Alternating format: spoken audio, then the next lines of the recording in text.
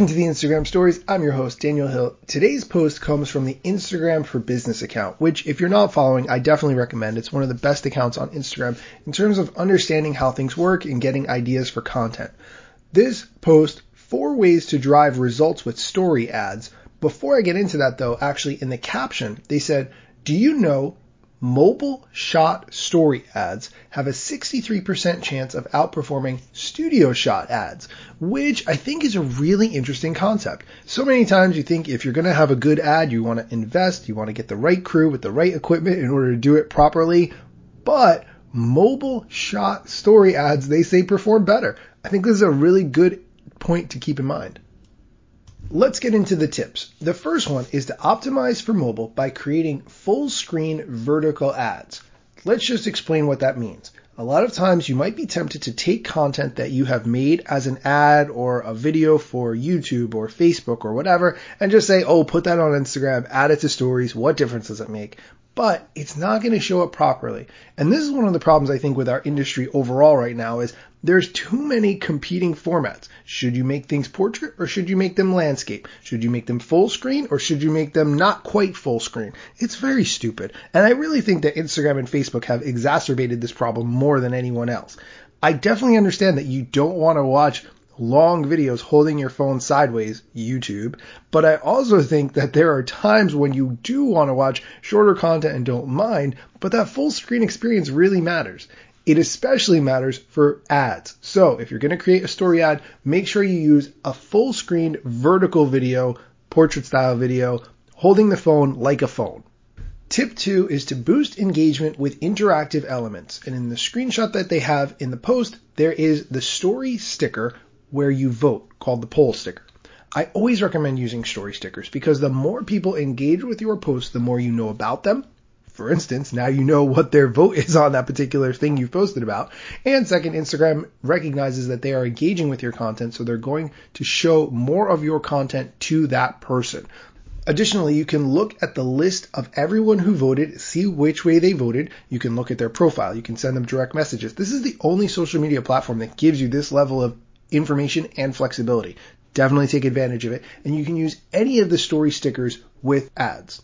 The next tip is to use automatic placements for efficient delivery. This refers to letting Instagram pick who they should show the ad to and where. I actually don't think this is a good idea. Amanda Robinson, who has an ad course called Swift Kick in the Ads, who was on episode number 35 of my podcast, explained how you should go into the Facebook Ads Manager and set up all the customized options that you have. There's a lot that you can do there. I recognize it's a big undertaking to learn how the Facebook ads world works, but I think it's definitely worth the time and investment. Tip number 4, our last tip, is to make your ads shoppable by tagging products. When you do that, people can then tap on the ad, see the product, go directly to it, putting in their shopping cart, and then buying it all without ever leaving Instagram.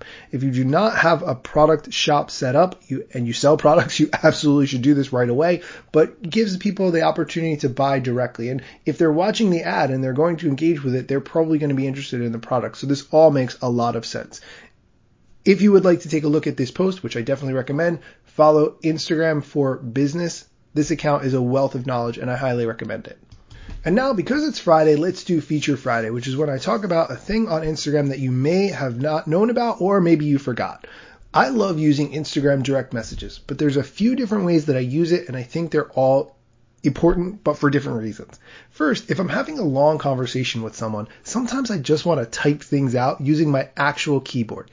If you are using a Windows 10 computer, there is an Instagram app for the PC. You can add it to your desktop or your laptop, and you can respond to direct messages by typing them out like a normal human. This is so much better than swiping out a long message on your phone, although sometimes I recognize you're not near a computer in order to be able to do that, but since we're home a lot, you might want to look into it. Second is that you can reply to messages and indicate which message you are replying to. You have to do this on the phone, but if you tap and hold on the message you want to reply to, and then reply to it, you'll see a little button that pops up. It gives it a little bit of context, because if you're having a long conversation with someone, maybe they said 3 or 4 messages and you read them all before you're replying, which message are you replying to? This gives it that context that you need. The last thing I want to talk about for direct messages is that you can unsend them. And I dislike intensely when I type out a message from my phone, send it, and then realize that there was a typo in there that I missed. If you tap and hold on the message, you can select unsend. What I actually do is I tap and hold on the message, I pick copy first, then I pick unsend. This way it puts the message in my clipboard. I can paste it back in so I don't have to type the whole thing again, fix the typo, and resend. Am I a little bit anal about typos? Maybe, but this is how I like to do it. It comes across more professional in the long run, trust me.